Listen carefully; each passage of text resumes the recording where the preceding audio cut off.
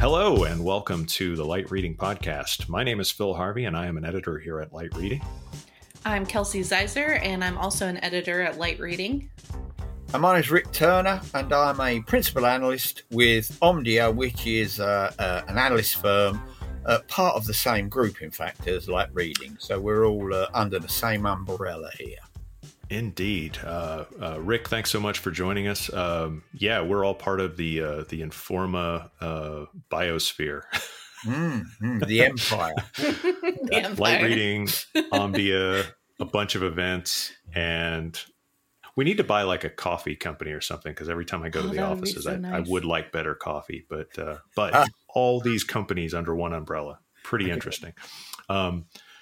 So we're actually, as opposed to me saying stuff to get us all in trouble, one of the other reasons we were gathered today was to talk about something that you've been following of late called Cloud Permissions Management, or CPM.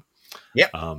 Now, I know that you are very aware that, you know, the world, the technology world needs more acronyms, and we appreciate you putting more of them out there for us. Absolutely.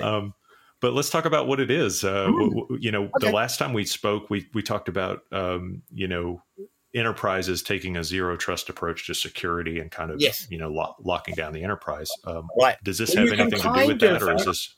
Yeah, no, I'm sorry. I was going to say that you can kind of think of CPM as applying zero trust to cloud assets. So it's kind of a nice segue, and it's sort of, it's the next evolution, if you like, of zero trust.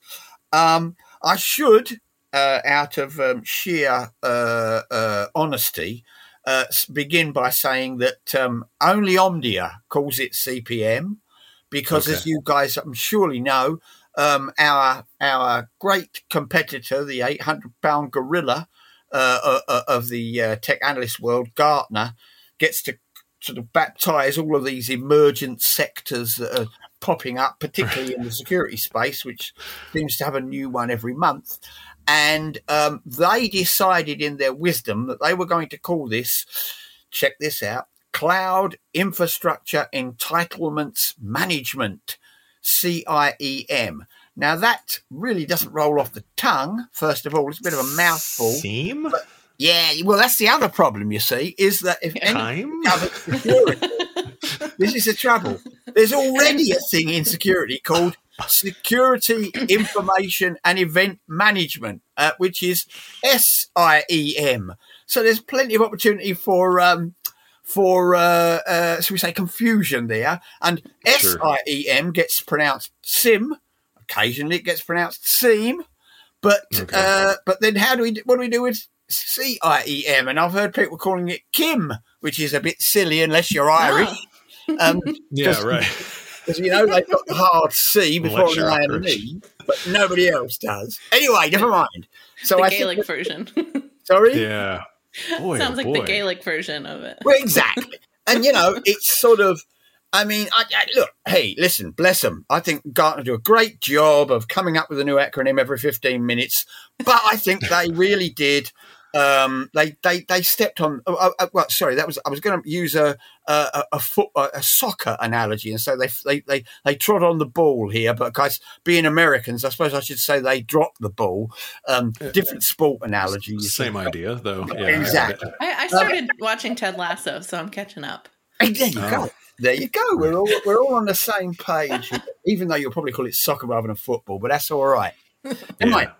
Any road. So what is it all about? CPM, effectively, it is a security technology for the cloud, which does the following. You start off, it goes in to your cloud estate, all of your cloud infrastructure, all of the workloads, the applications, and principally all of the data storage that you have in the cloud, your S3 buckets, your OneDrive, any of these other things that you have out there where you're securing, where you're holding, you're storing data, and it goes around and it catalogs them all, which itself is actually quite a plus because, as I'm sure you're aware, one of the problems with cloud is the sprawl, that it's so easy for open another S3 bucket, and you do, and the IT department doesn't even necessarily know about it. So the first thing it does is it restores the visibility for the IT department of all of the different cloud assets that the company actually has. The famous shadow IT capability that has been a problem for years. That's the first thing. Then it does. The next thing is it draws up, if you like, it draws up a list of all of the permissions that are available to those different assets. Which, of course, that might be humans in the first instance, and of course that's developers, sysadmins, even C-level execs. And so forth, and it gives a complete list of those. But then critically, it also draws up the non-human access rights, because increasingly in the cloud, as things get more and more complicated, so bits of code are talking to bits of code through APIs, and we don't even know about it. They're just talking amongst themselves. And so that non-human communication, M2M, as they used to call it, machine to machine or system to system, all that malarkey, but all those things called service accounts where they can talk to each other without even a human involvement, all of those are also drawn up. And it then says, okay, how many of these are actually needed? And you would be astonished, I was when I started looking at it, that like 90 to 95% of the permissions that are extant within the organization are usually never used. In other words, they just get kind of created because, oh, well, Fred's a member of that group and Jenny joined that group, so she automatically gets access to a whole bunch of assets, even though she only works on 3 assets, but she's got 50 more that she never gets to. That's great for attackers because they can then find all of those unused permissions and go, well, we'll just ride in there quietly. We might even steal her credentials and escalate her privileges still further so that she gets permission to even more things that she never really needs to access. So it is, and what CPM tries to do, therefore, is to impose a strategy, or if you will, a stance of least privilege. In other words, only give people what they really need to access to do their job, no more, and then furthermore, limit it to, for instance, if I log on to do a big change on a particular database, okay, I get that access, but only for a certain limited amount of time. I don't get it for tomorrow. I'll have to reapply tomorrow. And beyond that, it will also, theoretically, I should be able then also to actually track what I'm accessing and monitor that access to make sure that I'm not doing something I shouldn't be doing on it. So it's a zero trust approach to asset access in the cloud. That's the long and the short of CPM. So you mentioned a little bit about permission sprawl, which you also talked about in your report on this. Another phrase that stood out to me was orphan accounts. Can you explain what orphan accounts are and why they might be problematic? Absolutely. In the kind of DevOps world that seems to be taking over in enterprise now, it's very common for developers to have access to all kinds of assets while they're working on a particular project. Then the developer finishes that, delivers it, it goes into production, he moves on to the next project for the next application that he's developing, the new bit of code. But that access is retained. In other words, he can still access that code, that application, and all the other things that are dependent upon it, even though he doesn't use them anymore. Another example is maybe he leaves the company, but they forget to kill his access rights to all the things that he could have. So these kind of orphan accounts are laying around and not being used often by anybody at all. Bless you. And they are perfect examples of things that an attacker, when they can get their hands on them, fabulous. Let's use those because no one's going to really notice because it's a legit account. The fact that no one's using it, well, now someone started using it again, and it will pass under the radar, as it were. That's an orphan account, which needs to be, again, curtailed. Right. And so in the zero trust sort of model inside of an enterprise, if we were talking about a server instead of the cloud, the same kind of problems would exist, where it was like somebody, new people would start, they would be given access to the server, even though their job didn't really require it. And then developers would be given access to it to fix a certain thing or to repair something. And then it would just stay with them, even though they probably haven't gone back to it in, months or years or something like that. So this is the same idea, but just applied to the cloud. And I would say probably infinitely more complex, I guess, in the cloud, because you just have more of everything. I don't know, instances of stuff. Exactly. Yeah. I mean, basically, it is the problem that you described in the on-premises world, but on steroids. Yeah. Yeah. Now, in the cloud sort of process of this, so where does CPM take place now? Does that take place within the enterprise, or what technologies sort of have to come together to make this happen? It tends to be delivered as a service on your cloud infrastructure. So if you've got you're an AWS customer, you give the CPM provider read-only access to that to your instances, or to all of the cloud infrastructure that you have running. Maybe you're using S3 buckets, a bit of EC2, and a bunch of other stuff out there that you're using. Whatever you're using, effectively, in that cloud service provider. And, of course, if you're using more than one, you're already maybe a little bit on Azure as well, and Google, whatever. You'll have to deliver the same kind of read-only access to all of those environments, so that it can go in and do its job of reading, drawing up those catalogs, and then getting back to you with the recommendations of how those permissions can be reined in effectively.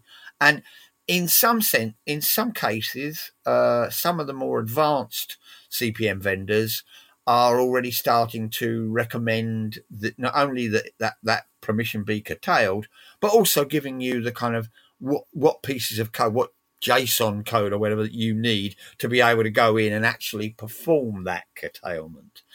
And there is no logical reason, let's put it that way, why you could not then escalate what the CPM platform can do, so that it could actually go in and do the remediation in an automated fashion. But of course, that depends upon, number one, it would stop being read-only. You'd actually give it the right to act upon those assets. And number two, you'd have to build up your confidence that it's not going to immediately shut down things that you don't want shut down, that really do to continue to exist.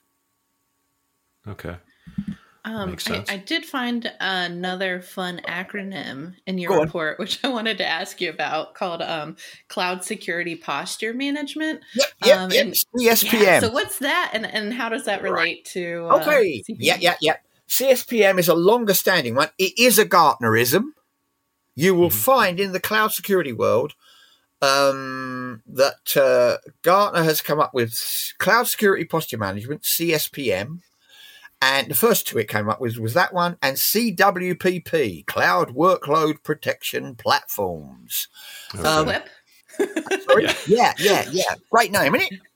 I mean, really catchy. Anyway, CSPM, the fundamental difference between them is CSPM says, okay, we recognize that the configuration, the way you configure something when you put it into production, may change over time because new things needed to be added, more people needed to get to it, it needed to talk to new bits of code, whatever, it needed to perform new functions. So the config will inevitably undergo a degree of sprawl.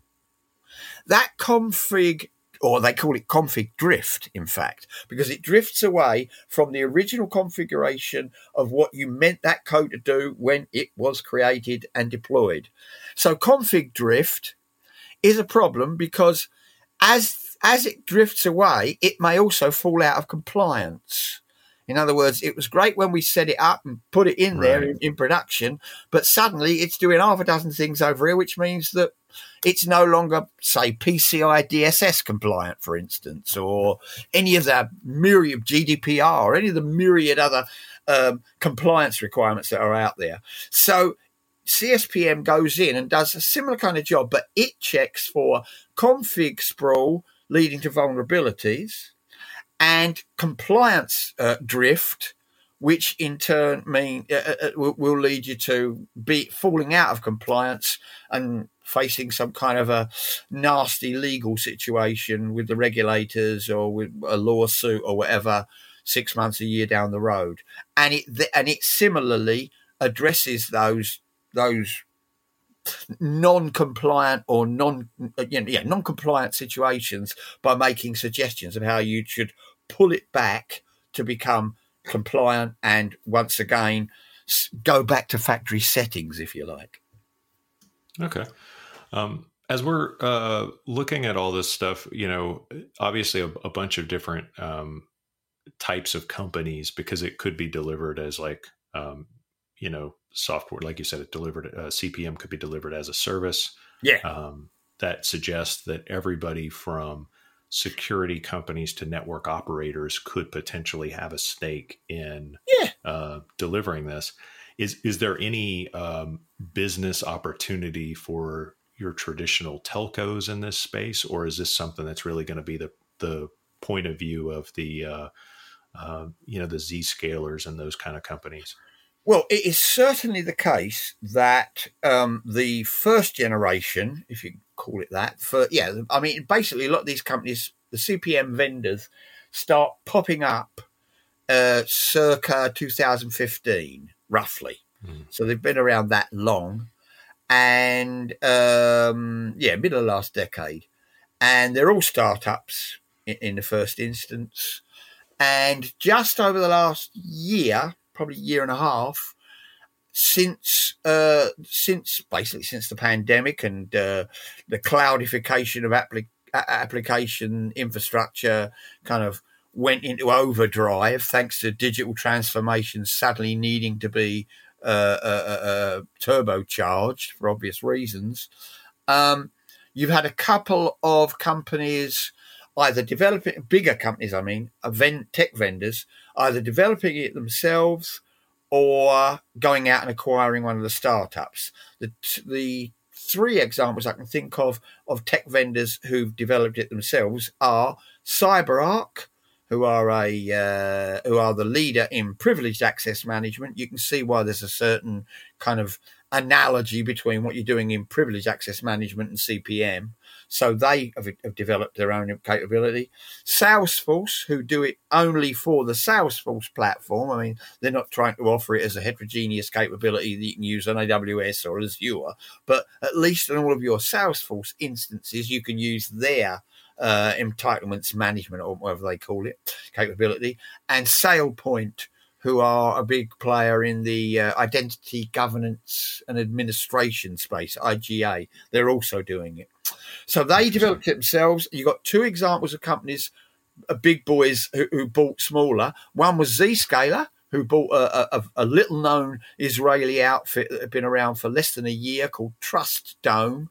But then the real kind of the moment that the earth moved in CPM was the middle of this year, when Microsoft acquired the very first CPM vendor out of the gates, which was an outfit called CloudKnox. And when Microsoft buys a big company, things are going to start to change. They will certainly be delivering it on Microsoft Azure. Whether they will also choose to deliver it so that you can use it on AWS and GCP, which clearly is what it was when it was under CloudKnox, remains to be seen. And I'm about to go and ask them that next week. But that's kind of where it is at the moment. Now, does that lend itself to a service provider offering? I can see no reason why not. Particularly some of the smaller companies who are offering CPM, who are not major players, might well benefit from and appreciate one of the big guys I don't know, a Verizon, an AT&T, or in Europe, an Orange or somebody, to up with them and saying, listen, we're offering this, and let us offer it as a heterogeneous multi-cloud capability across all of these different clouds, that, and we'll offer it, and we can even call it powered by, and then introduce your silly company name of choice there, and we'll bill for it, and share the revenue with you, and sing your praises to the four winds. Okay, so it sounds like it. Yeah, it could be like a managed service opportunity for service providers, and I do like the name. What was it? Cloud Dome was one of them. Was that right? Trust Dome was the one that got bought. Right. Yeah. It's hard to keep up, right? And Cloud Knox was the one, as in Fort Knox with a K. Cloud Knox was the one that got acquired by Microsoft. But yeah, no, I think so. Particularly if not only CPM, but they expand it. So, for instance, you could imagine a cloud security offering that spanned CPM, CSPM, which we were just talking about, CWPP, Cloud Workload Protection Platform. That's quite different. That's technology that specifically it's kind of like network security in the old days. It is sitting there to detect incoming attacks and block them.